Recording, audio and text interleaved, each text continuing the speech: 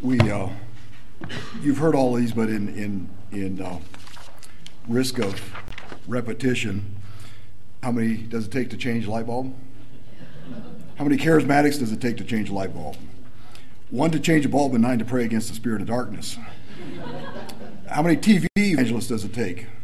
Well, 1, but the message of light to continue. Send in your donation today. How many Calvinists does it take to change a light bulb? None. God has already predestined the light to be on.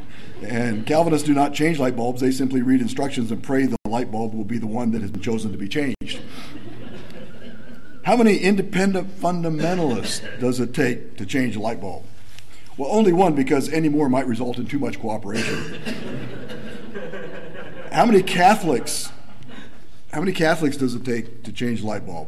Well, none. They always use candles. How many United Methodists? Do we have any here? I don't want to read this in case there's any United. How many United Methodists does it take? The statement was issued. We choose not to make a statement either in favor or against the need of a light bulb. However, if in your own journey you have found that the light bulb works for you, that is fine.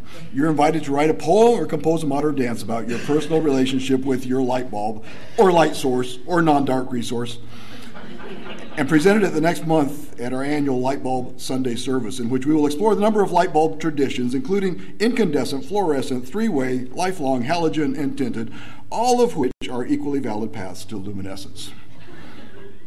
How many Baptists? Now we might get closer here. How many Baptists does it take? I go to a Baptist church, so I'm picking on myself, all right? How many Baptists does it take to change a light bulb? Change? What do you mean change? My grandmother gave me that light bulb.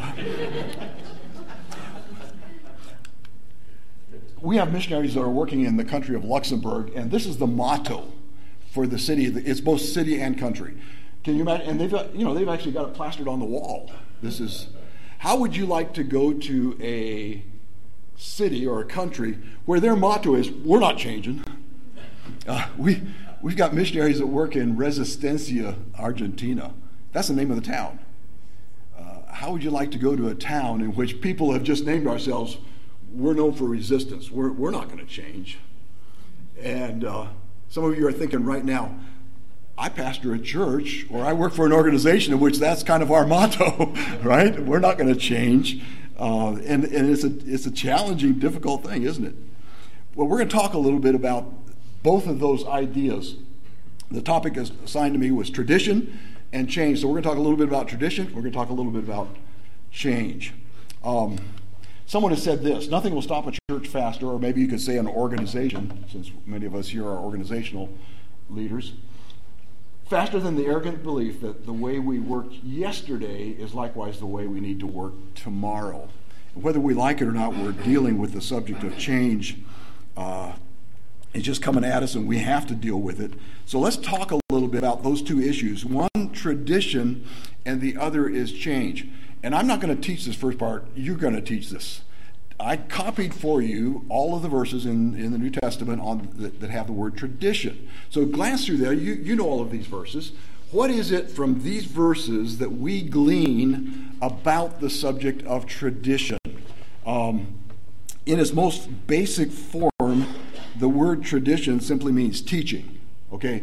Obviously, it carries a connotation of some doing, but in essence, it's basically the idea of here's a teaching. Now, we do certain things because of the teaching, but that's the basic idea about it. But if you glance through those verses, here's what the New Testament says about the topic of tradition. What are some principles or ideas that just sort of bounce off the page at you? Several of them, the word tradition is preceded by the word yower. By the word what? Yower. Okay, your tradition, okay? Which means there are some that are either self-induced or put upon us not by God but by people. What else do we observe about traditions? Things have a negative connotation. All right. Some can be negative, right? Some can be positive. Traditions of men compared to commandments of God. All right. And there are some of those verses where it talks about God's traditions, God's teaching. So that would be the positive side of it. What else do we observe about traditions? Or handed down. Okay. There's a sequence We sort of adopt them, don't we, from the previous generation. They're often held as a standard. All right? That becomes the standard now, the way, our culture, the way we operate. So it's sort of the assumed way that we're going to do things. The Sadducees believed in the Torah as being the authority by which they lived their lives. The Pharisees were the ones that were known to add the traditions. So there was that combat between those two groups there. So the Pharisees are the ones that sort of get the bad rap of having adopted all of these traditions, in which they started adding layer upon layer of rules. So they started off with the Word of God, but they said, how does this look? What does it look like? How do we flesh this out in life? That's where they started making the list. All right, any other observations about? They're all highlighted in yellow. I was trying to make it real simple. Sometimes the traditions supersede the commandments of God. All right. Okay, so sometimes it's actually anti the teachings of the Word of God. Any other observations? They become the standard by which you judge others. So Okay. they don't follow your tradition, they're automatically bad. All right, so we assume we're right and they're wrong because they haven't followed this tradition. Could we agree at least this much, that there are positive, negative, and neutral traditions? There are some that are positive. Paul wrote to the Corinthians and said, hold the traditions that I passed on. In other words, he would talk about some of his teaching and say, these are traditions or these are teachings that you need to hang on to. And so they were positive. They were the Word of God. Then there is the negative, which are not God ordained and actually would be anti what, or adding to what God said. And some of those verses are relating to that. Then there would be some that are just neutral. They're not addressed. We have established some traditions for ourselves, and they're not bad and they're not good. You can't argue that they're found in Scripture. That's just the way we have always done things. And that's, in its most basic definition, harking back to yesterday's session, culture is just, the working definition I use is, that's the way we do things. So in our churches, organizations, there's a lot of our stuff that we do, that's just the way we do things. It's not right or wrong, it's just, that's the way we do things. So I think we could agree we're at least not going to go into the negative. We definitely are going to follow the positive. So really, when we talk about change, we're not talking about the top one, and hopefully we're not in the second one. We're really talking about those third ones, that there's a cluster of things that's just the way we do things. And those are the things that we have to be malleable, that we have to be willing to change. We're obviously anchoring who we are and what we do in the Word of God. But sometimes that's a bit more of a challenge than we might want to admit. And could it be in our world that we have some traditions that we are dogmatic about, but maybe they weren't ones that God said we had to have? We just came up with, and they're not bad, but they're not good. Or they may have been good at one time, they may not be good now. So those are just some of the issues that we got to wrestle with the subject of traditions. Any other observations about traditions?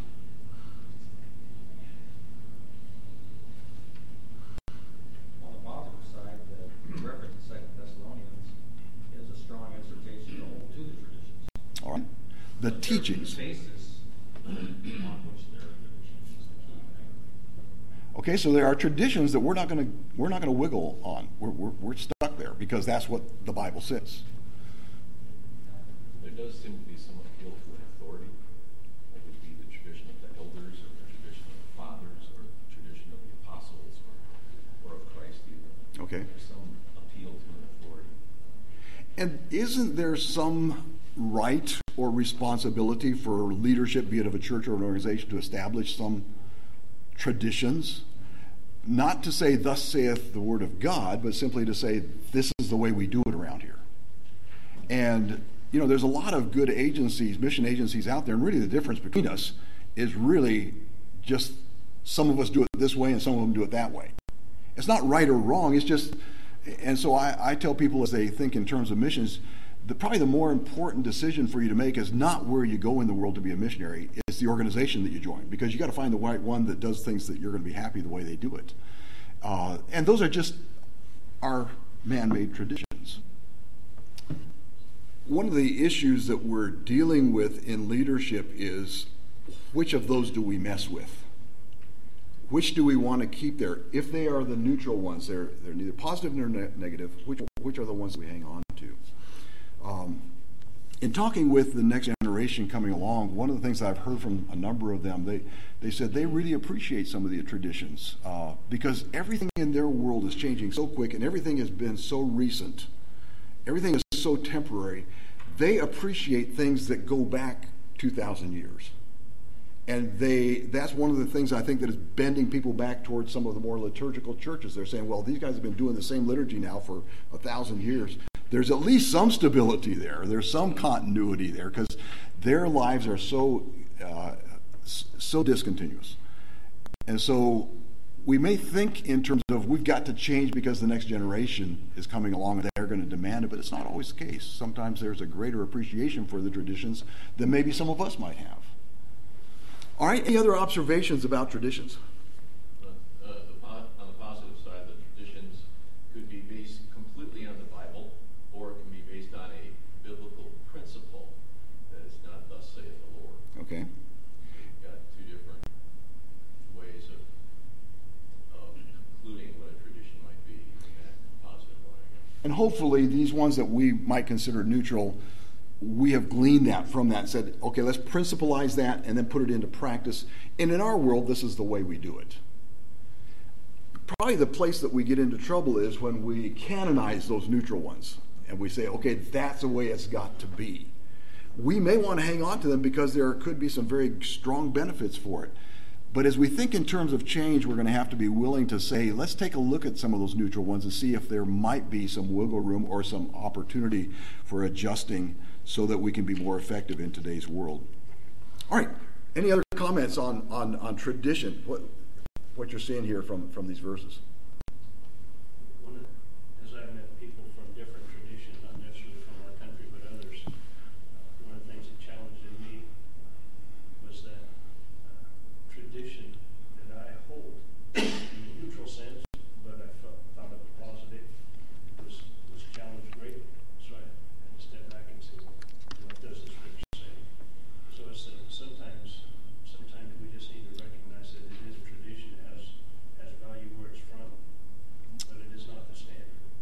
Okay. So I think we're tracking on this issue of traditions. None of us would like to think of ourselves as a Pharisee, but there's probably more Pharisee in me than I'd like to admit. And we all have that element and that proclivity to bend in that direction. And it's really hard for us to be objective, isn't it? I mean, we like to think we're objective and we like to think we're reasonable, but there's probably more Pharisee in me than I see in myself. So I have to constantly work on this thing of what are those things that I hold to loosely. I'm not going to cave on the top one. I'm not going to cave on what the Word of God says. That's not up for debate. So when we talk about this subject of change here in just a moment, we're not even considering that. And I realize that there are denominations and churches that are jettisoning a lot of that. We're saying we don't have any wiggle room there. That's where we are. So when it comes to the Word of God, which we can, through clear exegesis, all agree, this is what the text says, that's a closed case. So as we talk about change now in the next few moments, we're not talking about that top one. We're really just dealing with the bottom one, the ones that we have some wiggle room. How do we manage that change?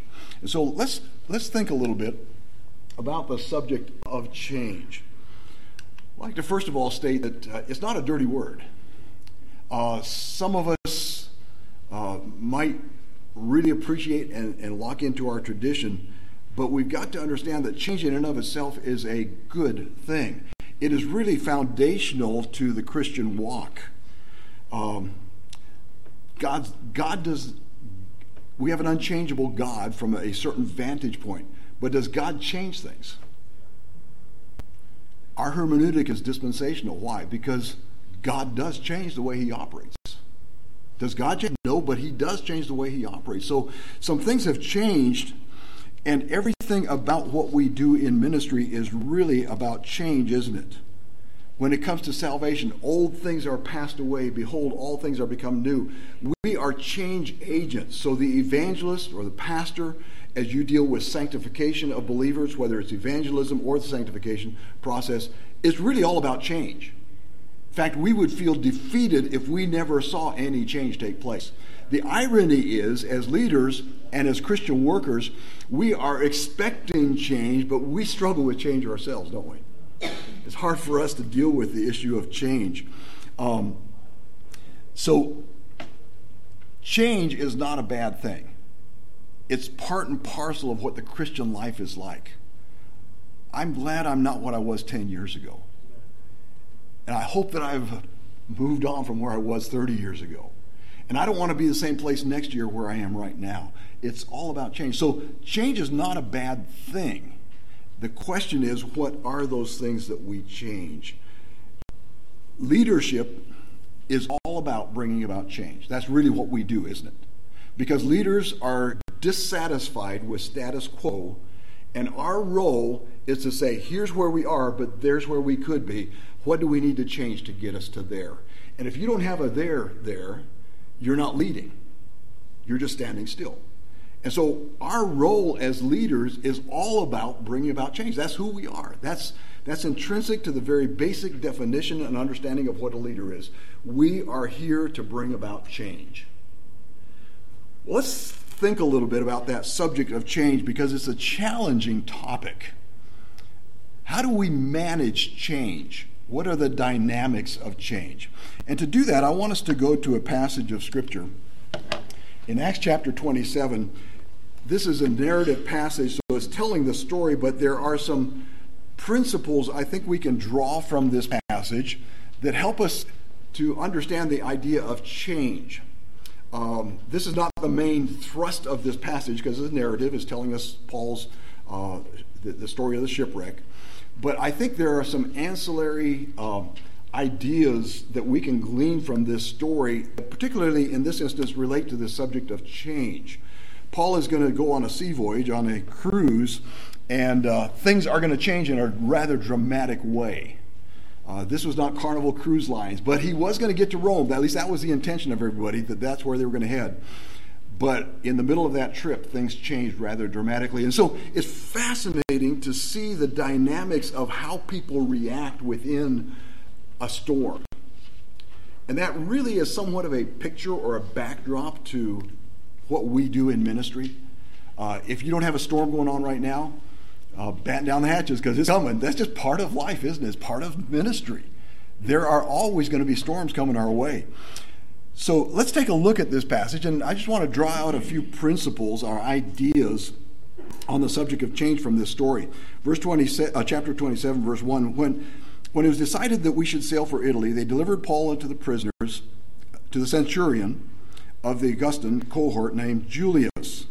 And embarking on the ship of Adramyttium, which was about to sail to the ports of the coast of Asia, we put to sea, accompanied by Aristarchus of Macedonia from Thessalonica. The story goes on. We'll pick it up. Let me read the next few verses. The next day we put into Sidon, and Julius treated Paul kindly and gave him leave to go to his friends to be cared for. And putting out to sea, we sailed there under the lee of Cyprus, because the winds were against us. They sailed across the open sea to the coast of Cilicia and Pamphylia, and they came to Myrna and Lycia, and there the centurion found a ship of Alexandria sailing for Italy. We sailed slowly for a number of days and arrived with difficulty off Cnidus, and as the wind did not allow us to go further, we sailed under the lee of Crete off Salmone. Coasting along with difficulty, we came to a place called Fair Havens, near which was the city of Lasea. Since much time had passed and the voyage was now dangerous because of the fast was already over, Paul advised them, "Sirs, I perceive that the voyage will be with injury and much loss, not only of the cargo and of the ship, but also of our lives." But the centurion paid more attention to the pilot and the owner of the ship than to what Paul said. And because the harbor was not suitable to spend the winter in, the majority decided to put out to sea from there on the chance that somehow they would reach Phoenix, the harbor of Crete, facing from both southwest and northwest. and spend the winter there. Now notice the next verse. Now when the south wind blew gently, supposing that they had obtained their purpose, they weighed anchor and sailed along to Crete, close to the shore. This is the calm before the storm. And this is the way it always works. Organizations, basically, be it a church or a mission organization or any kind of organization, goes through this kind of life cycle. You sort of get started, and then normally there's a lot of energy that creates a lot of growth and expansion, and you really move forward. But you eventually get to a place where you're kind of on the top of your game. We've sort of reached our destination. We've got enough people where we can pay the bills. Things are going well, and then things plateau. And then after that plateau, things start going downhill. And then eventually the organization or the church goes out of existence. This happens with every church, every organization. I don't know of any church or organization that's been around for 2,000 years. So your organization or your church might last for 3 years, it might last for 30 years, it might last for 300 years, but you're going to go through this cycle. So this bell curve that is so well known is just part and parcel of the life of being an organization or a church. You're going to probably go through that. Leadership has to figure out how to keep that end there from ending too soon, right? That's really all we're doing. We're saying, how do we keep this thing moving forward and growing? The easiest time to try to bring about change is there. Why? Because everybody knows there's a storm and there's a crisis.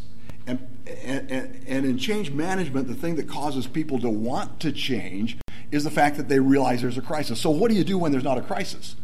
Because that's not the best time to try to change things. You're in the middle of a crisis.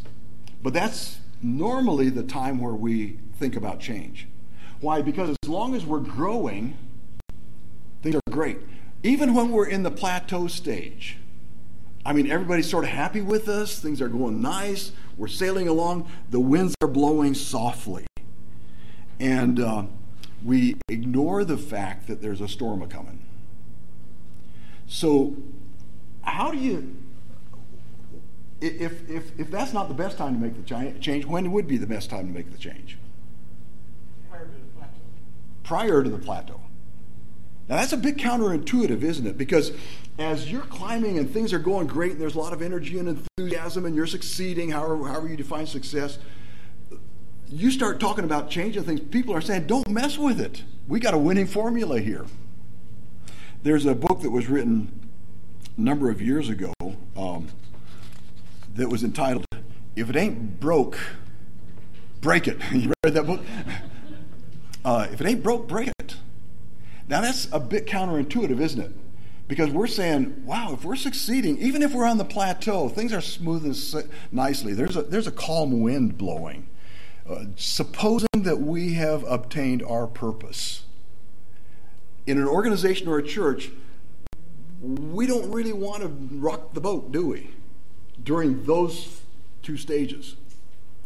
But the time to try to launch into the next phase of ministry is really while you're on the uphill climb. Even not during the plateau time. Unfortunately, we wait until we're in crisis mode when things are falling apart to try to bring about change. But then you're trying to do what we're going to read about here in just a few moments. We're trying to do all of this stuff and manage change in the middle of it. It becomes a very complex thing to do. And so in verse 14, the storm comes. But soon a tempestuous wind called northeaster struck down from the land, and when the ship was caught and could not face the wind, we gave way to it and were driven along. We know that the storm's going to come. Sooner or later, we're dealing with people, we're in ministry, we're fighting the evil one. There's going to be a storm. So how do we deal with that? Well, the rest of the story kind of tells us different things about the dynamics of how people deal with storms. It's fascinating to watch this. We're going to walk our way through this. But the key is that as leaders, we are thinking in terms of, okay, things are going well right now. What do we need to change now in order to extend that upward climb and keep moving forward? And instead of waiting till we've either plateaued or starting to go down, what do we do now And that's really tough to do that, because you come along and you tell everybody in the organization, okay, we're going to change a couple of things here. They say, wait, don't do that. We're happy with the way things are. We're succeeding. We've got a formula that works, and it's a hard sell to get an organization or a church to change when things are going great. But unfortunately, that's the time you got to start thinking in terms of change. Well, what then are some of the options? Well, one of them is simply do nothing. We read about that.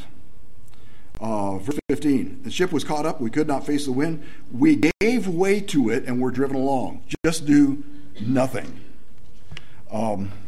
Someone is, and I don't know who to give credit to this. I've seen it so many different places, so somebody came up with this, and not me. But someone has put it this way: the first responsibility of a leader is to define reality. And I think there's a lot of truth to that. Leadership is about being honest with how things presently are. And if you're in the middle of a storm and you're acting like this is just a calm day at the beach, it does two things. One, it diminishes your leadership, because what? The followers know there's a storm. Everybody else knows there's a storm. You're the only one sort of acting oblivious to it. So your leadership capital has just gone down the tubes. People say, you're out of touch. So one of the things that we have to do as leaders is we have to be honest enough and objective enough to define reality. It's really critical.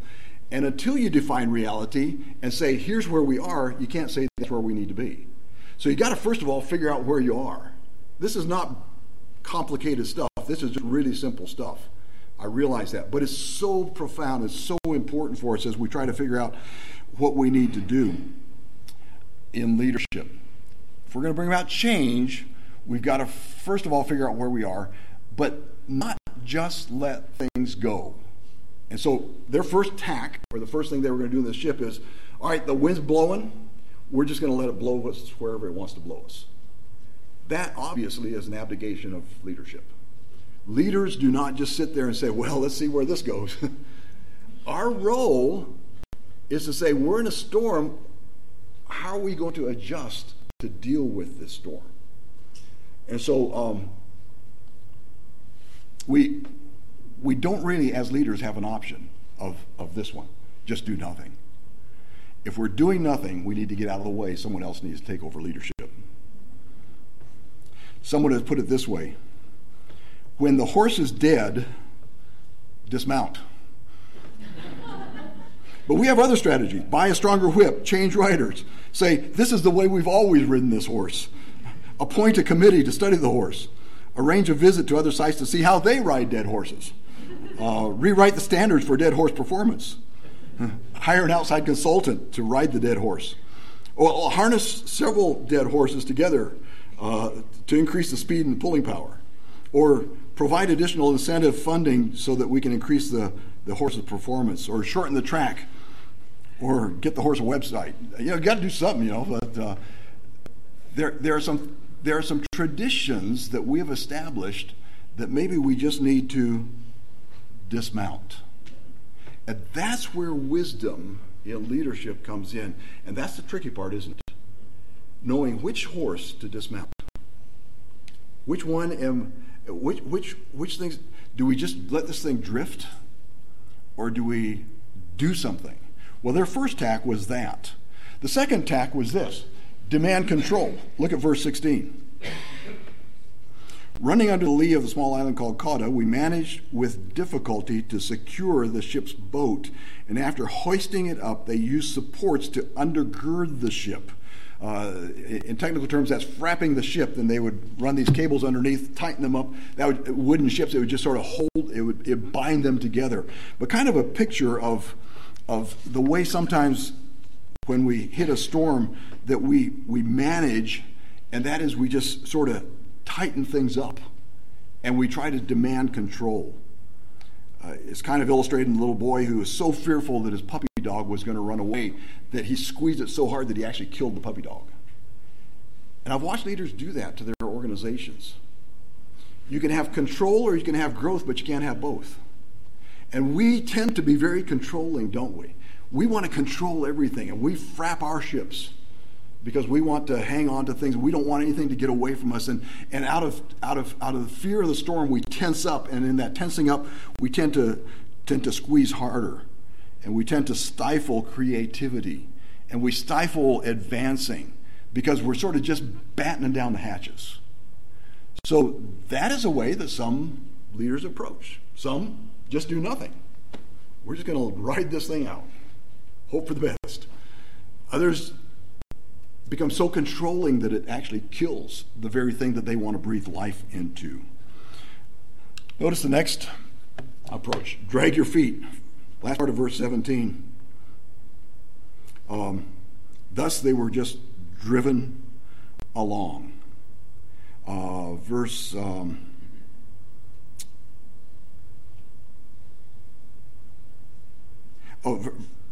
Let me begin with verse 17. Beginning of verse 17. After hoisting it up, they used the supports to undergird the ship. Then, fearing that they would run aground, they lowered the gear, is the way that my translation here puts it. They let down the sea anchor. Literally, what they would have done is a smaller anchor they would have thrown out the back, which would have just slowed down the process. In other words, this thing would just sort of drag along the bottom. It wouldn't hold them firm, but at least it would slow down the pace at which they were being driven by the winds. So there are some people that when they face storms, they just sort of drag their feet. They just sort of say, let's try to slow down the damage of this storm. They're not really dealing with the storm. They're simply trying to hold it off as much as possible. There's an interesting verse in Ecclesiastes that says, "Say not thou, what is the cause that the former days were better than these? For thou dost not inquire wisely." When you try to bring about change in your organization or church, have you ever had anybody talk about the good old days? Ecclesiastes says that's not wise. And one of the problems or one of the challenges in bringing about change is those that knew the past tend to be offended by the changes because they assume that we're saying what they did in the past was wrong. And that's not what we're saying when we bring about change. And we have to go overboard explaining this, that worked in that day. Just dragging our feet, hoping that there's not a storm or that we're not drifting, just dragging our feet is not going to solve this problem. But saying those were the good old days, well, the good old days don't exist anymore. And we honor those people in the good old days. And they figured out what they needed to do then. But in the meantime, there's been a storm that's come along. We've got to deal with this storm. That was another storm that they dealt with. And so we need to appreciate the past, but we can't be dragged down by it. And the writer of Ecclesiastes says, you're not wise if you dwell on the good old days. Another approach that they took, verse 18, was just to dump things overboard. Look at verse 18. Since we were violently storm-tossed, they began next day to jettison the cargo. And the third day they threw out the ship's tackle overboard with their own hands. The knee-jerk reaction when the storm comes, when there's a financial crunch, when there's trouble in the ranks, when there's problems in the organization or in the church, is just to start tossing away certain things. And there are some things that we say, I've been wanting to get rid of that thing for a long time. Now's my opportunity to do so. And so we start jettisoning some cargo indiscriminately. And there are some good things that we toss overboard in the middle of a storm.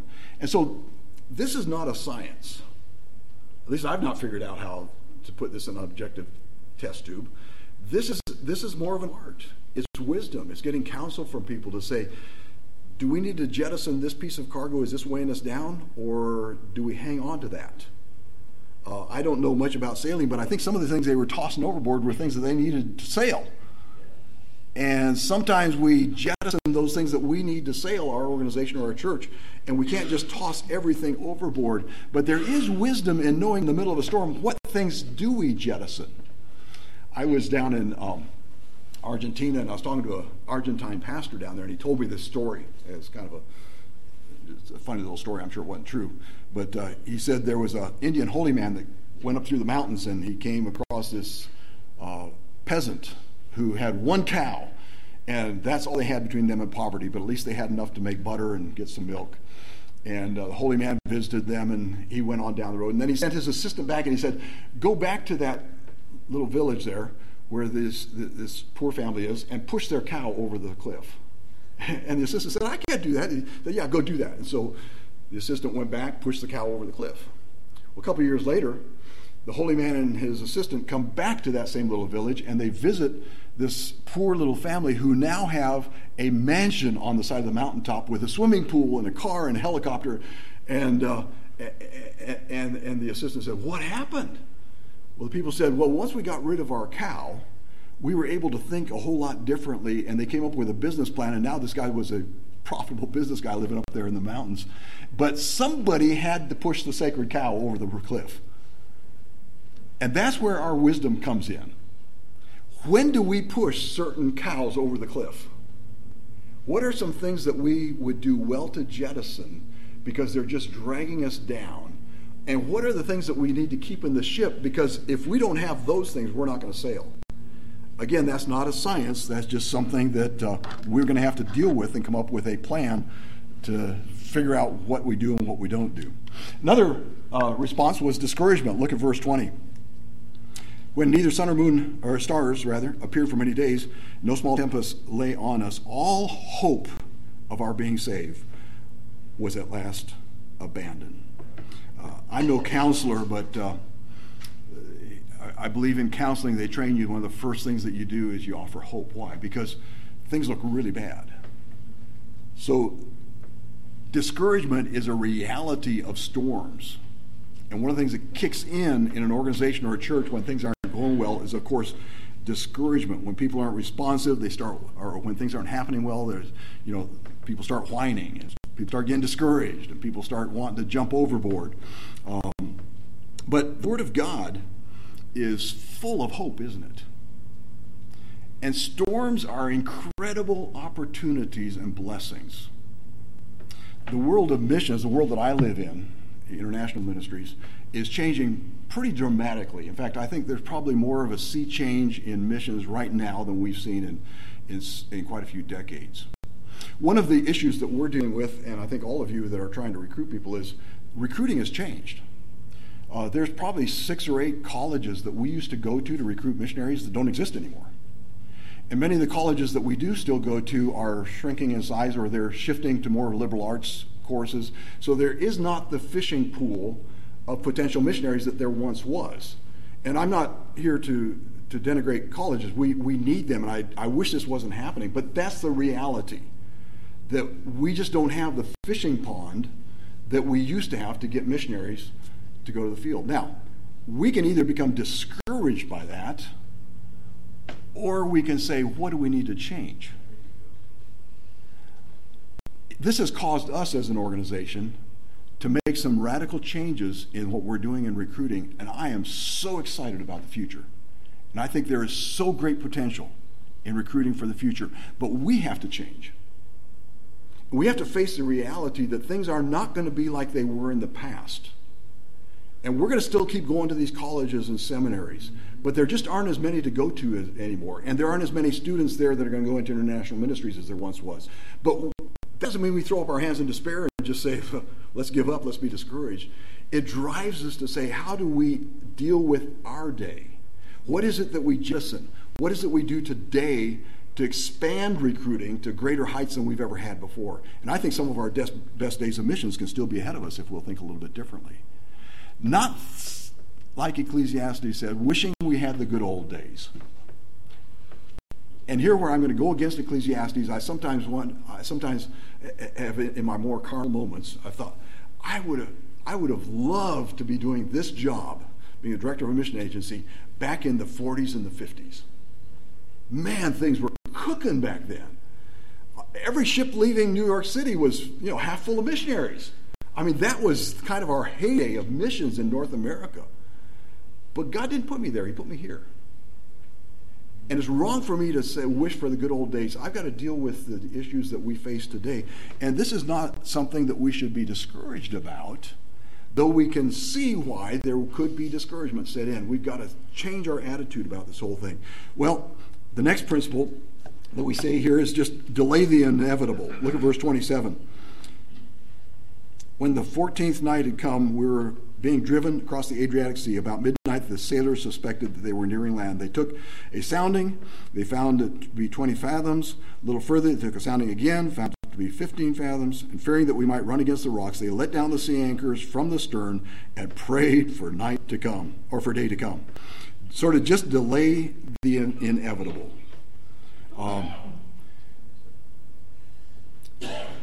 I grew up in Nigeria, and we didn't have OSHA back then, so we could do a whole bunch of stuff that you really shouldn't do today. But one of the things that we didn't have Disney World either, so our recreation was stuff like this.